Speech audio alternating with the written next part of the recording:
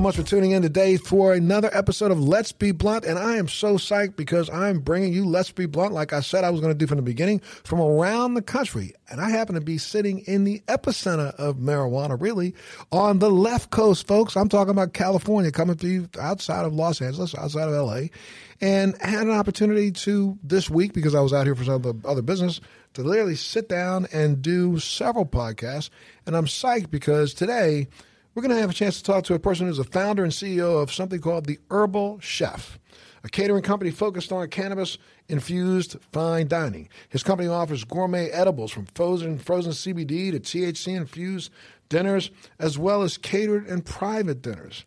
As he's been named the #1 cannabis infusion chef, not in California, folks, in the entire world. Come on with your bad self.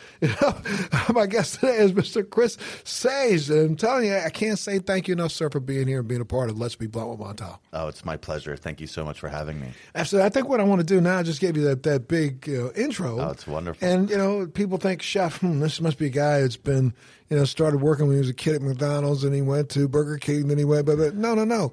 You were in school studying to be a doctor, an MD, correct? Yeah, that's true.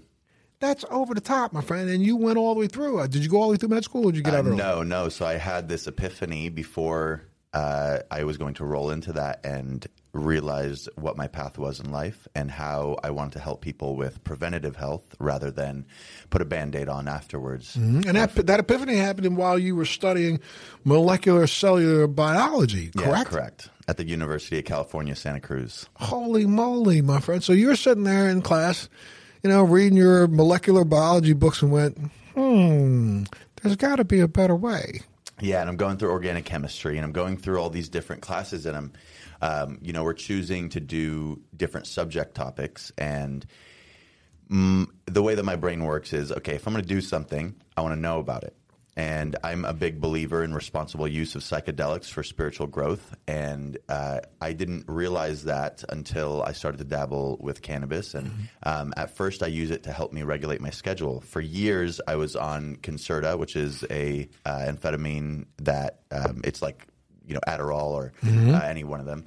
And because I have ADHD, and when I was taking this, in the morning I would take it and then I wouldn't be hungry the entire day and I would be laser focused the entire day, but I would no eating, and at night I would still be buzzing from that, and I wouldn't get to bed until late, and then in the morning I'd have to wake up again and take it. And the days that I didn't take it, it was like basically write that day off. I couldn't accomplish anything. Scattered. Yeah, right. Exactly. Couldn't focus. And I didn't like that. I didn't like having to need something in order to do anything with my life. And I didn't like that sense of, if I didn't take this, my life is totally out of control.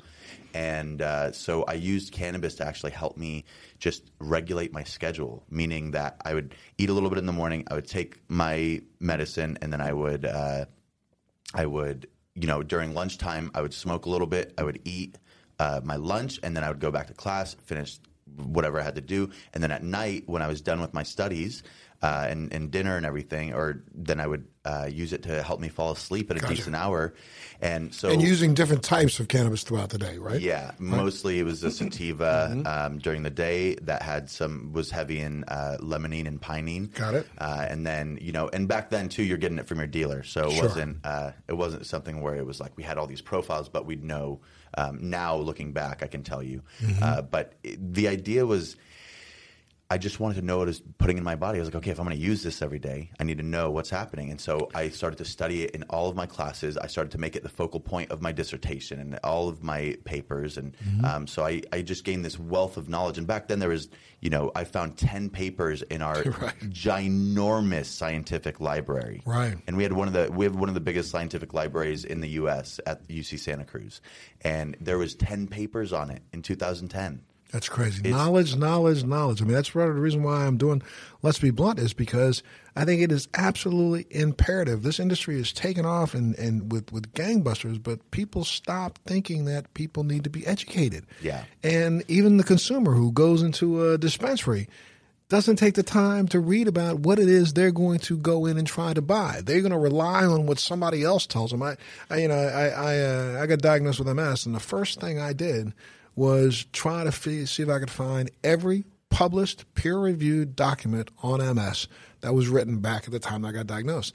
Because I thought, it's not that I want to try to be smarter than the doctor, but I should have as much knowledge as the person who's getting ready to tell me what to do to my body, and be able to question it and be able to think about it, whether or not what they're suggesting to me is right. So the same process that I applied to my diagnosis with MS is the same process I applied to cannabis. And this has now been a 20-year journey where I try my best now continuously to find whatever is the most recent peer-reviewed document that's been published, read that, and then I also look into some of the other science that's out there that's not necessarily peer-reviewed, but just anecdotal stories and things like that to see if maybe something rings true and I want to share it with other people. Yeah, and you really can't discount the anecdotal evidence and how many people are coming forward with their stories, because ultimately it's just a matter of there hasn't been clinical trials and there hasn't been these studies. And it doesn't mean that it's all not true when somebody with Parkinson's comes in and they smoke cannabis and they go from shaking wildly to a calm state. Correct. And it's you can't deny these type of things. And you look at cases like with CannaKids and Sophie Ryan and her mom and dad, Tracy and Josh, and what they're doing on how they're applying this cannabis medicine along with modern medicine. Yes. It's fantastic. And it's really mind blowing. And when you look at stories like Sophie's, you cannot help but then understand the true nature of this plant and why it's here. And that's kind of what I found out through my studies.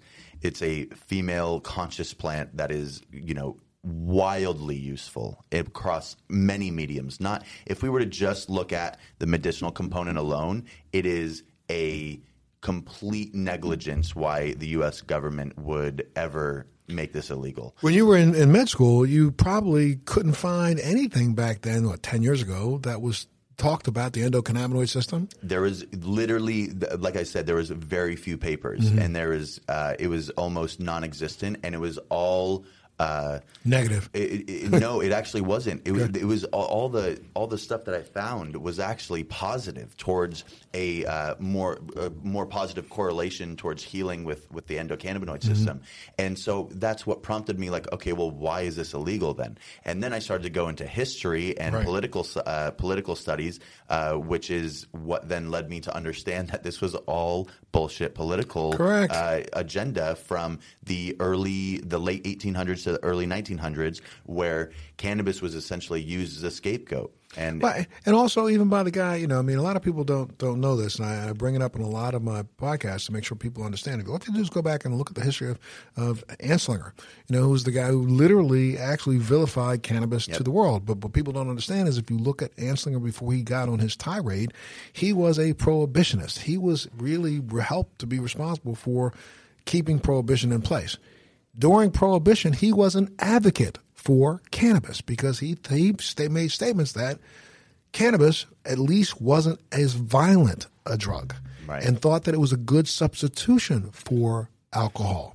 Then all of a sudden they yanked the rug out from underneath him and legalized alcohol. He was like, dang, I got to have something to work on. So he called his boys, William Randolph Hearst and Charles DuPont, who had other agendas, textiles and paper. And I think the Rockefellers and the Carnegies had something to do with that now had the steel mills who were using, crude fuel where hemp was being used as a biofuel. So it was a rival cash crop to tobacco, to the steel industries. And so guess who's stuffing his pockets with money saying that, hey, we need this done because we're going to lose out on X amount of money. Take a look at, pre 1937, majority of clothing, everything from, people don't get it, the word canvas, which was on top of those wagons that went west, comes from cannabis. So people need to understand that the majority, so all the sails that were used in the entire U.S. Navy and most of the navies worldwide were made from hemp. Oh, that's incredible. All of the rope on ships made from hemp. Even after cannabis was made and hemp was made illegal in 1937,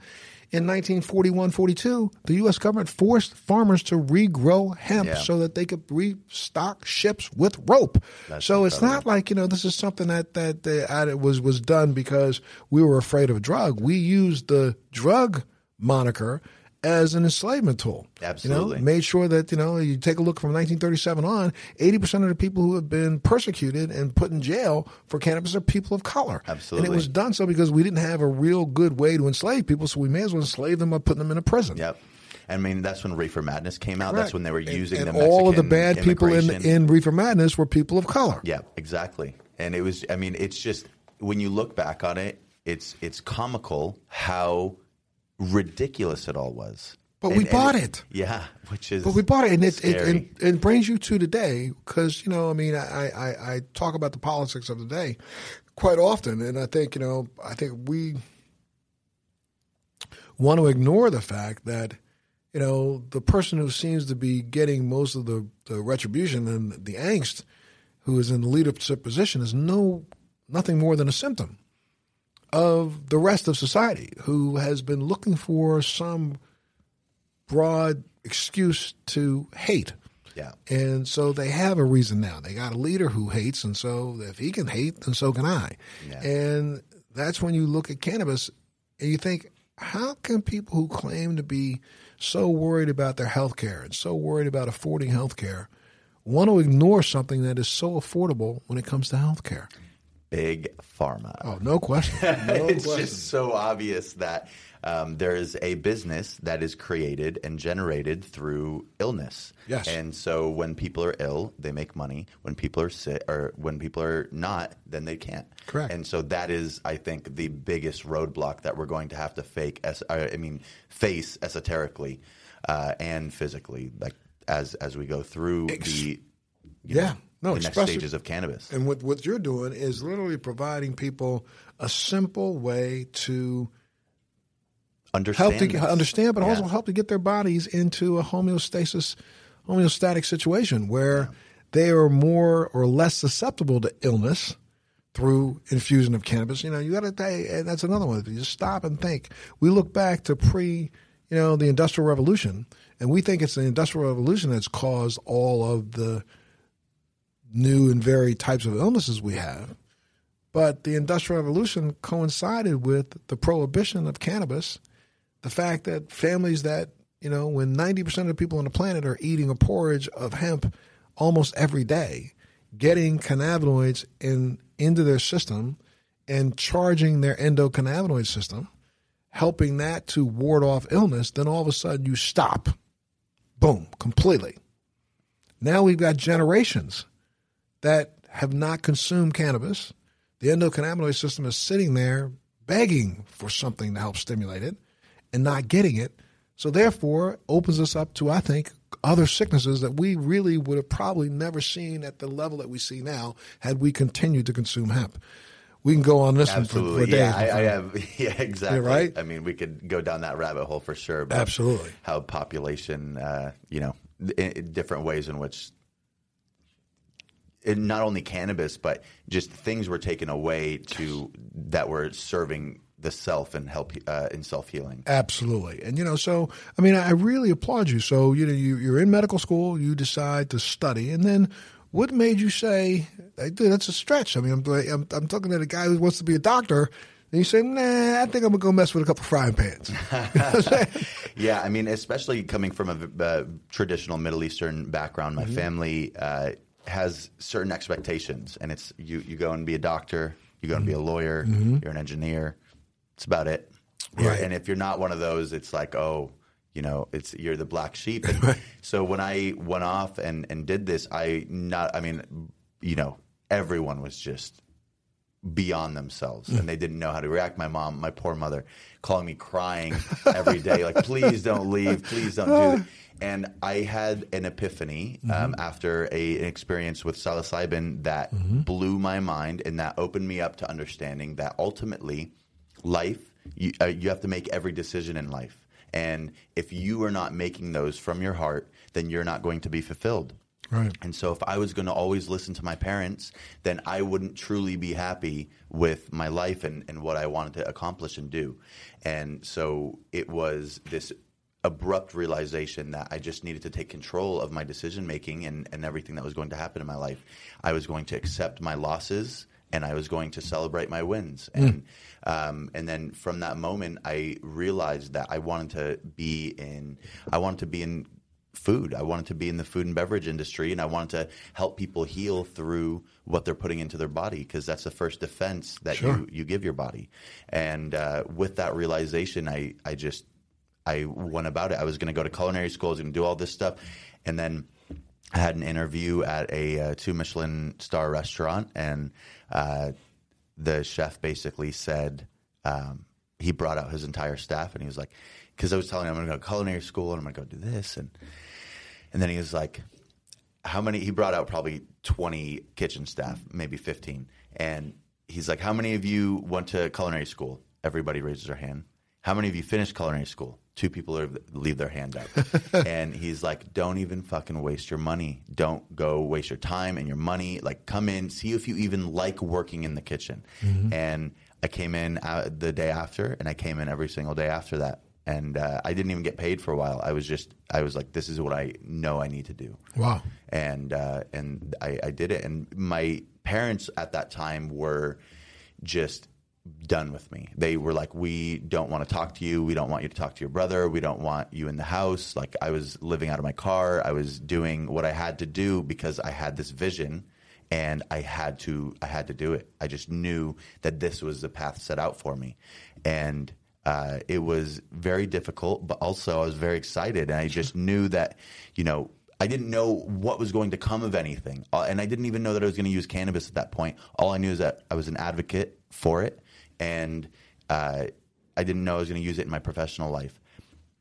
And then a year goes by, 2 years goes by. And you've now made it through the OJT training as a chef, right? Okay. Yeah, and I got my chops, and I really excelled in this area, and I was able to apply my science background with my culinary background and create something in the middle that is sophisticated but approachable, and is educational but entertaining. And now, and I also wanted to create something that I could bring to my parents and my grandparents, mm-hmm. who now have completely changed their mind on the entire subject through education. Right. And both the subject of being a cook or chef, and also the subject of cannabis. Exactly. Got it. Because, for them, a cook, a chef is a very low-level position. Mm-hmm. But as we've seen in America throughout the past, 40 years, is the upbringing of the rising of the chef, and how important our farmers are, how important our chefs are, how important the people that bring us food are, et cetera.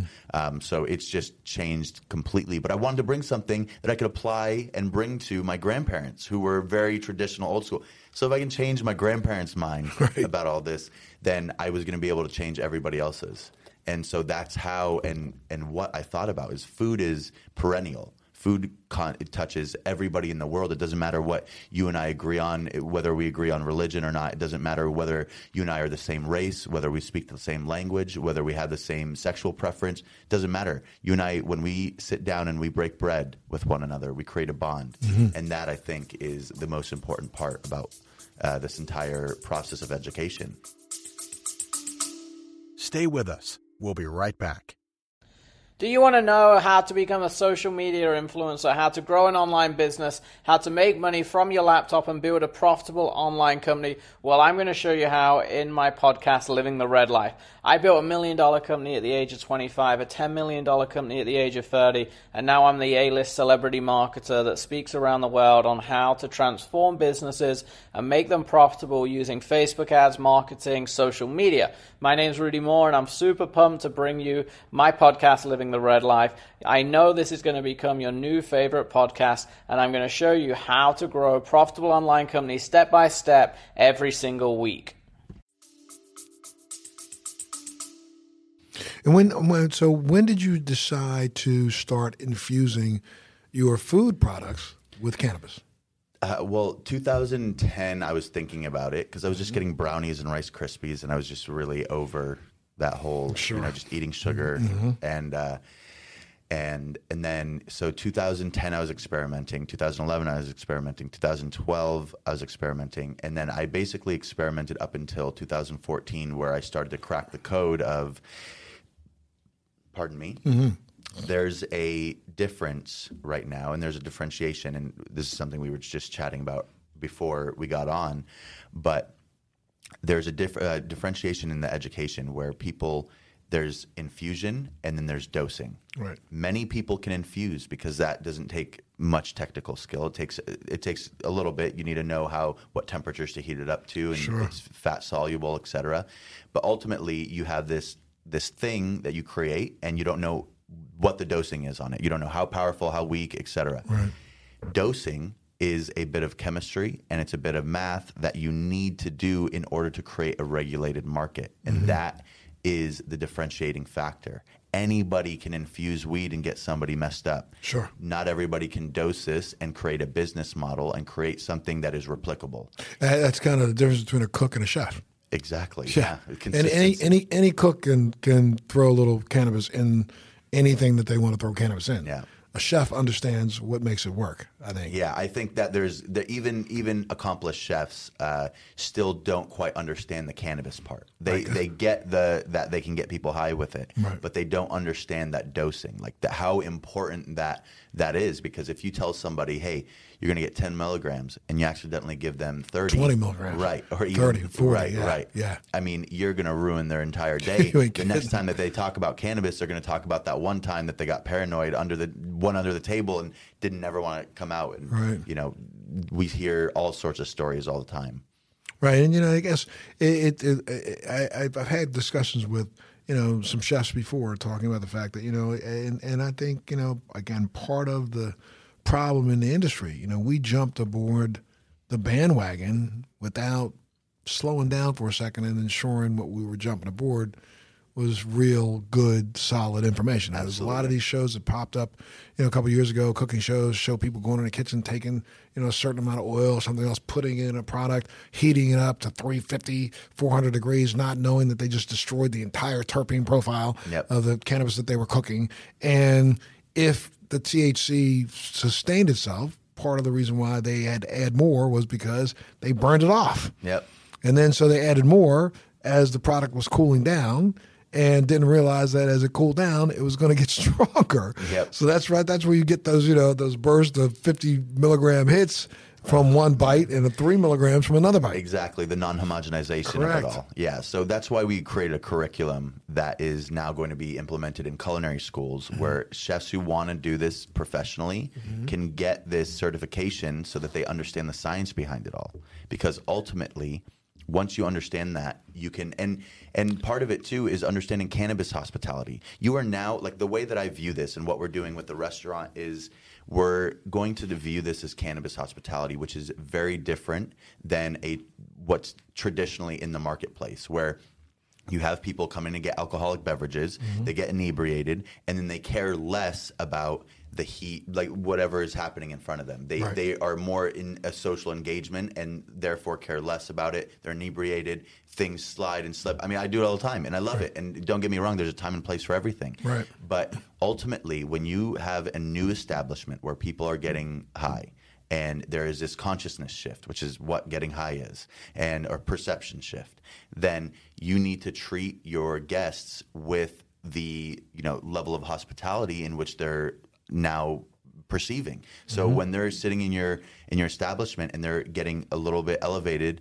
as the meal goes on, then what we do is offer up a multitude of other experiences that help bring out the sensitivity of cannabis, because cannabis heightens all your senses. So if it heightens whatever emotions you're feeling. So if you're feeling happy, it's going to make that even more so. Intense. That's right. And so that's what. Or if you think you like what you just took a bite of, it's going to be more intense. Yeah, exactly. Correct. And so what we're doing is playing around with that, and we're really trying to make it so that cannabis hospitality has its own set of understanding, so that people can create something that is really special and that people want to be involved in as they're consuming cannabis. Well, I visited I visited one, I guess West Hollywood is the first municipality in the country that offered 8 licenses for restaurants that allow you to consume cannabis in the restaurant, not infused in the food yet, but in the restaurant along with your meal. And, even though you're not eating, but in some cases you can eat, but you're not eating the food that's being made in the restaurant. You're eating third-party food or things that have been brought in that you can purchase. That experience is still one that you really have to pay very, very close attention. And each person, I guess, each waiter has to really be a little bit more educated about, people's, body type, body size, weight. Absolutely. And that's why we have guide training. So in our restaurant, we don't have servers. We have guides, and they're guiding you along this journey. And so the guides are responsible for sort of being your helping hand and helping you understand, what it is. If you've never tried cannabis before, if you want to try cannabis. Take your time. It's like a lover. You don't just jump into it. You learn each other, and this is a relationship that you're building with this plant. And that's it, in the same way that, you don't do shots of 151 the first time you drink. Right. It's just not a good idea. Nope. And you don't do 10 of them. No. Right. Well, this is really that leads me into the question, but this is what you're doing with the Herbal Chef. Yeah. Right? Yeah. So the Herbal Chef is, we do a lot of public events. So we do like Sundance, we do South by Southwest, we do all sorts of festivals, et cetera. And then we do a lot of private dining with our chefs around LA and beyond. And then we also do, we have education as part of that. So I fly all around the world speaking at these culinary expos. So I'm a liaison between the real culinary industry and the cannabis industry. So right now I work with the American Culinary Federation and I work with the National Restaurant Association to make sure that what we are bringing to the industry is solid and sound information about what's going on here and about the science of cooking with cannabis versus like anybody can do this. And, a lot of it consists of how these companies are going to be affected. The food and beverage industry in general is going to be affected by cannabis consumption. Well, no question. Yeah. Yeah. And it's happening. So the education portion also includes our Herbal Chef certification and what we're doing in the schools. And then we have manufacturing. We have 3 products that are coming out. 2 products that are coming out this year, and then a couple products that are coming out at the beginning of next year. And 2 of them are CBD based, one's THC, 3 are CBD based, one's THC. And then we have the 5th pillar, which is entertainment, and that is represented by William Morris Endeavor. Have a lot of our own content created, which is one of the things that I'll share with you. And we have many shows that I've done. We've created from fun shows to more lifestyle and travel. So we create a lot of our own content through what we're doing. And then obviously now is going to be the brick and mortar restaurant.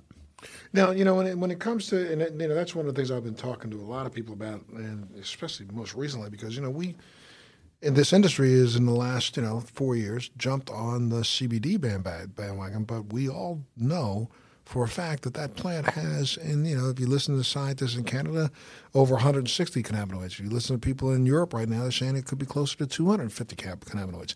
And, that's variants on the cannabinoids. Those are acids of the cannabinoids. So you're looking at, CBD, CBG, CBN, all these other cannabinoids that actually work in an entourage effect. Absolutely. And are necessary. With THC. And with THC. Yeah. And even THCA. Yeah. Where, if you don't heat it and you can keep it in a non-heated form, THCA basically can act as an accelerant to ensure that, the other cannabinoids actually permeate the, mitochondria and permeate the cell wall. So you get better enhancement of a CBD response if you have some THCA in there. Wait, so Montel, you're telling me that using the entirety of the plant is better than just isolating one specific component? Go figure. Yeah, go Never figure. would have thought. Yeah. Come on. But unfortunately, what happened is, we have such a short and small attention span. We did one special aired. Thank you, Internet. Boy, thank you, internet. Thank you, cable. So one special airs and somebody says CBD, and everybody jumps up and down and says CBD, CBD, CBD. It's not the end all. Yep. That CBD would work about 10 times better if there was some CBG there. Yeah, absolutely. And depending on what the malady is, maybe we increase the level of CBG. Yeah. And, if you look at the plant, when the plant, most people don't know that CBD and THC comes from CBG. Yeah. So when the plant is first growing, for the first 6 weeks of the plant's growth, the majority of the prominent cannabinoid is CBG. And then CBG turns into THCA, THC, THCV. So you get all of these chemicals that kind of start to I don't know, amalgamate or turn into other things. Yeah. And now, once the plant is grown, you go back and look at it, the level of CBG is down under about 0.002%. Right. And pretty much all strains. Great. So why not go back to the first 6 weeks when CBG is prominent, just like other stem cells? Yeah. Think about that. So if you kind of liken CBG to the stem cell that turns into other things, right, why not go back to that first 6 weeks of growth and extract extra CBG right then and then infuse that back in again later, increasing the level of CBG, which might actually impact the veracity or the potency of the THC and the bioavailability. Correct. Or the way that it. Yeah, absolutely. I think that there's going to be a lot of that with genetics and how all of genetics has been transforming and what it's turning into. I think that people are starting to understand that there's a very big need for CBN, CBGs, and all of that is turning into, okay, well, how can we breed it to where we can harvest these plants and get more of a CBG profile, CBN profile. Right. And so I think that we're going to start to see a lot of that micro cultivation come about. Yeah, that micro cultivation, it's simpler. It's much more simple than, if you take a look at what, the U.S. did from the late 50s, early 60s, and most of the 60s, here, most of the farmers and growers of cannabis here in the United States tried to grow CBD out of the plant. Yep. They tried to force the plant to grow more and more THC. If they had left the plant alone, gone back to what their plan originally was, I remember, I will say it straight up, I can remember getting high when I was in high school back in, 1973, 72, 73, and thinking, I don't ever remember being that high. Yeah. Even now, you can give me something that's got, 25% THC. I don't ever remember being as high as I was in 1973 with something that was probably 12 or 13% THC. So, what's that all about? Spread out all of it. Well, THC or CBD counteracts the psychoactivity of THC. Yes. So, and what I find really interesting, I do a lot of plant studies, and I work with different ethnobotanists and mycologist researchers from around the world, especially when we go do these dinners everywhere. We'll go and, forage for local plants, et cetera, and use the plants in the dinner.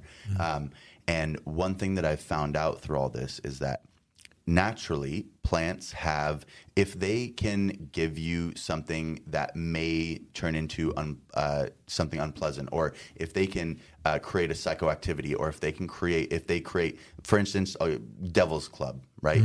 If you are walking and there's a spiky stick, and if it hits your skin, you're going to break out into a massive rash. The only way to get rid of that rash is to take the devil's club, scrape off the needles, and then get to the root bark, macerate it, and then apply it on the rash, and that's how it heals. For every come on, this is basics physics. For every action, there's an equal and opposite reaction. And what's beautiful about plants is that it contains it within the own plant. So in the same way that cannabis has THC, it also has CBD to balance everything out. Right. And I think that's a really important marker that people oftentimes miss because they're just looking for the high and they don't understand that it's, that the potency is not everything. Right. And, at the end of the day, I oftentimes, and I question people who tell me, I had a little bit of whatever, whatever, whatever the name is, and that was like the best. Really? And so after you smoked half that joint, you can tell me what half of that other joint did to you. Yeah. And the truth of the matter is, I defy somebody been telling me that you can. You can tell me that, say it all day long. Oh, yeah, no, I got way higher. No, you didn't. I tell you, it might have lasted longer. Yeah. The experience of the high lasted longer, but did your actual intensity of that high get higher? Did it really? Honestly, I wouldn't be able to tell you with flour, but if you're comparing like flour to concentrate, all of a sudden you feel like you're going to die. Yeah, like I remember the first time that I did a dab. Yes. I was in my dorm room and I was like, oh my God, this is how I die. My mom's going to fucking find me here in my dorm room and I'm going to be dead off of this dab. I literally had this entire mental. But at the same time, then the third dab you did. Right. Did it do the same thing? No, it did not. So, did the 20th dab you did? Right, the same thing? right. The tolerance goes up for sure. Correct. But it's it's that level of potency again, and it's dosing, and it's if I would have understood how potent 99%, 98% THC was, I mean, I had no concept. You can't have a concept because you're smoking something that has 12 to 25%, and even then, you're only getting about 2 to 3% of the bioavailability through a joint. Right. So you're, a lot of it's falling off. When you do a dab, you're getting, much more than that, and it's concentrated. So it's just, again, going back to the education of letting people know that, hey, for your first time, why don't we take your time? Yeah. I tell you, I've been one just I go back 20 years, almost 20 years ago. I started changing over to consuming mostly keef. 20 years ago, Ooh, I stopped doing flour. So, and the keef, became one of the best products to actually use and infuse for me. So I was making, I don't want to call it butter, but my sludge out of keef. And keef either mixed with butter or mixed with, vegetable glycerin or something like that. And I would simmer, this at, I'm telling you, simmer down at about, less than, 119. Yeah. I try to keep it below, 212. I didn't want to boil it, so I would bring it down. So I'm just breaking down the trichomes and breaking them out and letting that mix and mingle. And I would literally cook some of this sometimes for 2 to 3 days in my apartment on a saucepan, a double boiler. So I put, water on the bottom, stick the keef and butter in the pan and just let it sit there. And I go check it every now and then, make sure it's not bubbling at all. And it was just simmering. It'd be nice and hot. Let it sit there. And then after the third day, then I would take that and infuse that into, whatever back then, recipe. whatever recipe I was doing. Most of the time I was making poppy seed muffins. But literally now, again, my tolerance level is pretty high. Excuse me, because I was using mostly, even when I wanted to have a fun experience, I was literally, the only way I could have fun is if I mitigated the pain in my feet. Yeah. And so I was really using it more to get rid of my neuropathic pain. Right. So, but, I started noticing that by, the fourth or fifth time that I consumed, that first buzz was like normally, through the roof. And I'd literally give somebody a half a muffin and they would do good night sleep, sweet prince, for a couple of days. But then, the next time they come over and they ask for another muffin, they could hang out for a minute. Then, the next time, then we, go out and have some fun. Right. But the truth was that, the intensity of the type of cannabis you use and the style, how you use, whether it be leaf, or keef or concentrate. Now, do you infuse with all of those at all? Yeah, we do, but it's really, no matter what we infuse with, it's really about the profile. So it doesn't matter, there's a misconception that, sativa and indica and all the stuff. The only difference that makes sativa this and indica this is the cannabinoid profile. Right. So whether we're infusing keef, whether we're infusing distillate, whether we're infusing flower, whatever it is, none of it matters until it goes to the next stage where we can actually lab test it and get the cannabinoid profile. Right. And that's the only time that we can actually use it. So what we do, though, over a 10-course tasting menu is we will, in our standard offering is 10 milligrams of THC and 10 milligrams of CBD with terpenes and about 8 ounces of wine pairing. And so what this does is first and foremost, the ethanol acts as a catalyst for the metabolism of THC.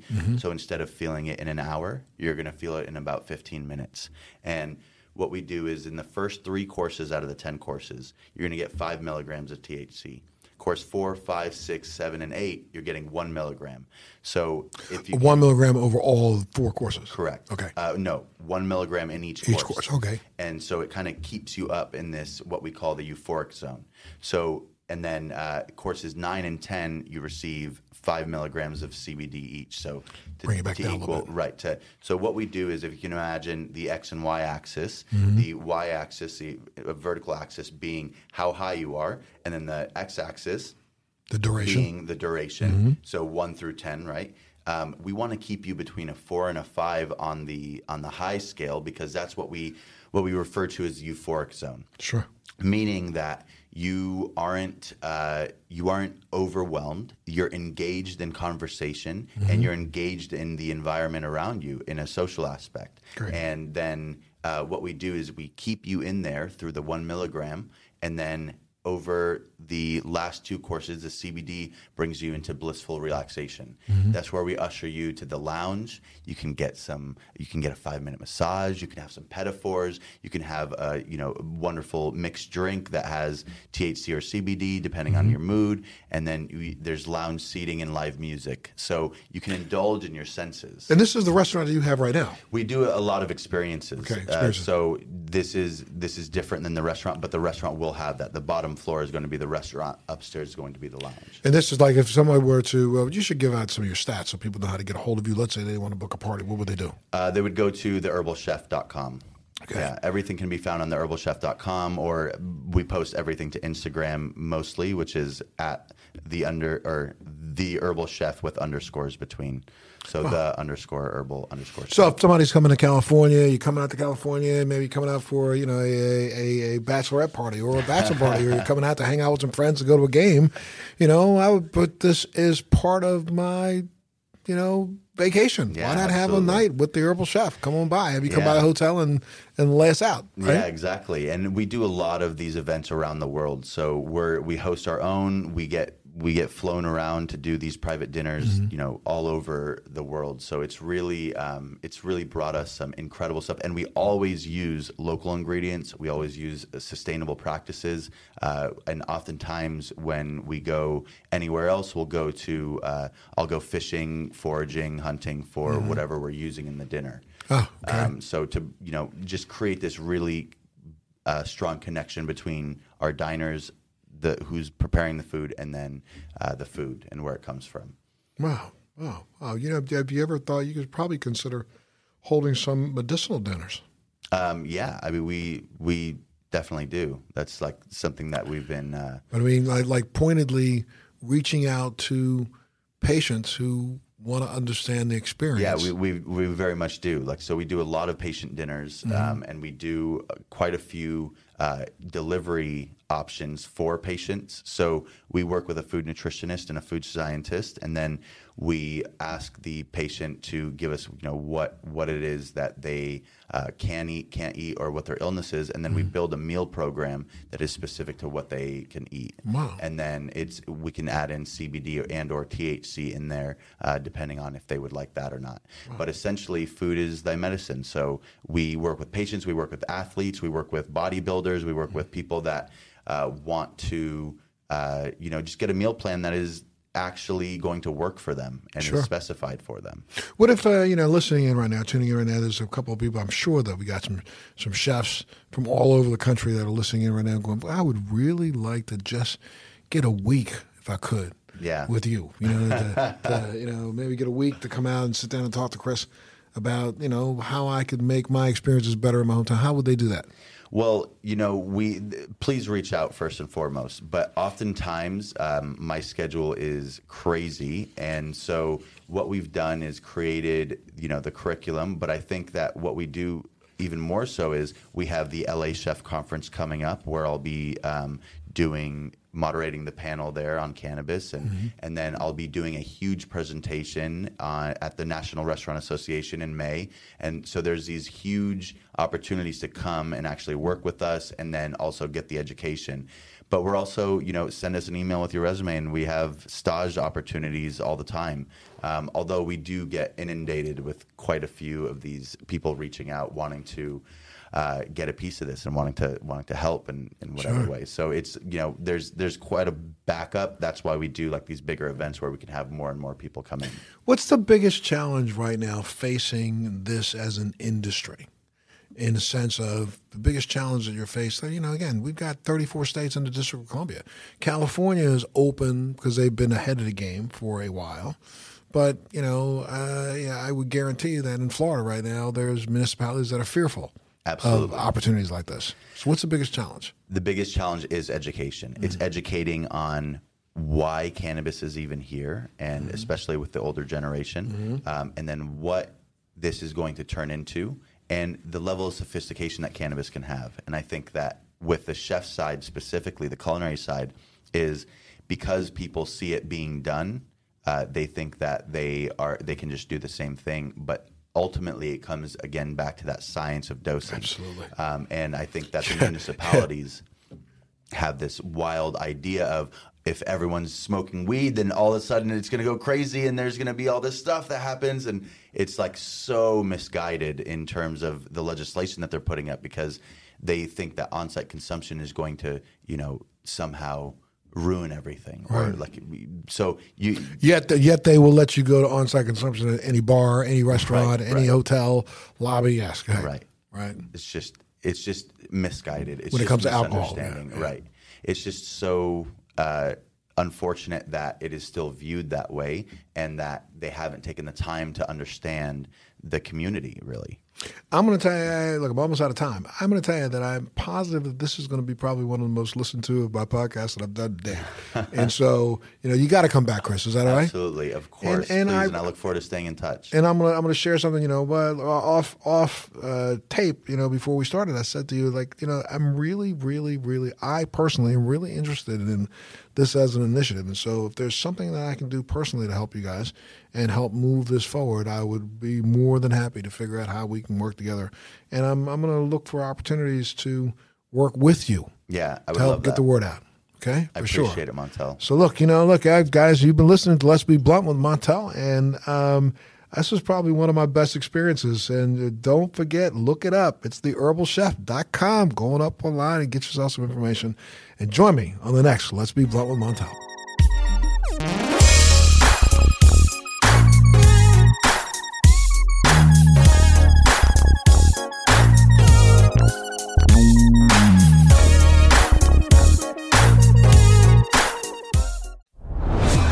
Are you dealing with best life burnout, constantly striving for more, and quite frankly, over it? Maybe you just want more joy, peace, and laughter in your life now. Well, then let's go. Welcome to your new favorite podcast, Hot Happy Mess, hosted by me, your girl, Zuri Hall. We are celebrating our magic in the middle of life's messes. Don't miss new episodes every Wednesday. Listen to the Hot Happy Mess podcast on the iHeartRadio app, on Apple Podcasts, or wherever you get your podcasts. Thanks for listening to today's show. To check out more great cannabis podcasts, go to podconnects.com. Here's a preview of one of our other shows. I'm Larry Mishkin, and I'd like to invite you to join Rob Hunt and me on our weekly podcast, The Deadhead Cannabis Show. Each week, we explore the latest cannabis and jam band news and reminisce with other Deadheads and jam band lovers about the great musical acts that we've seen and heard. Check out a new episode every Monday.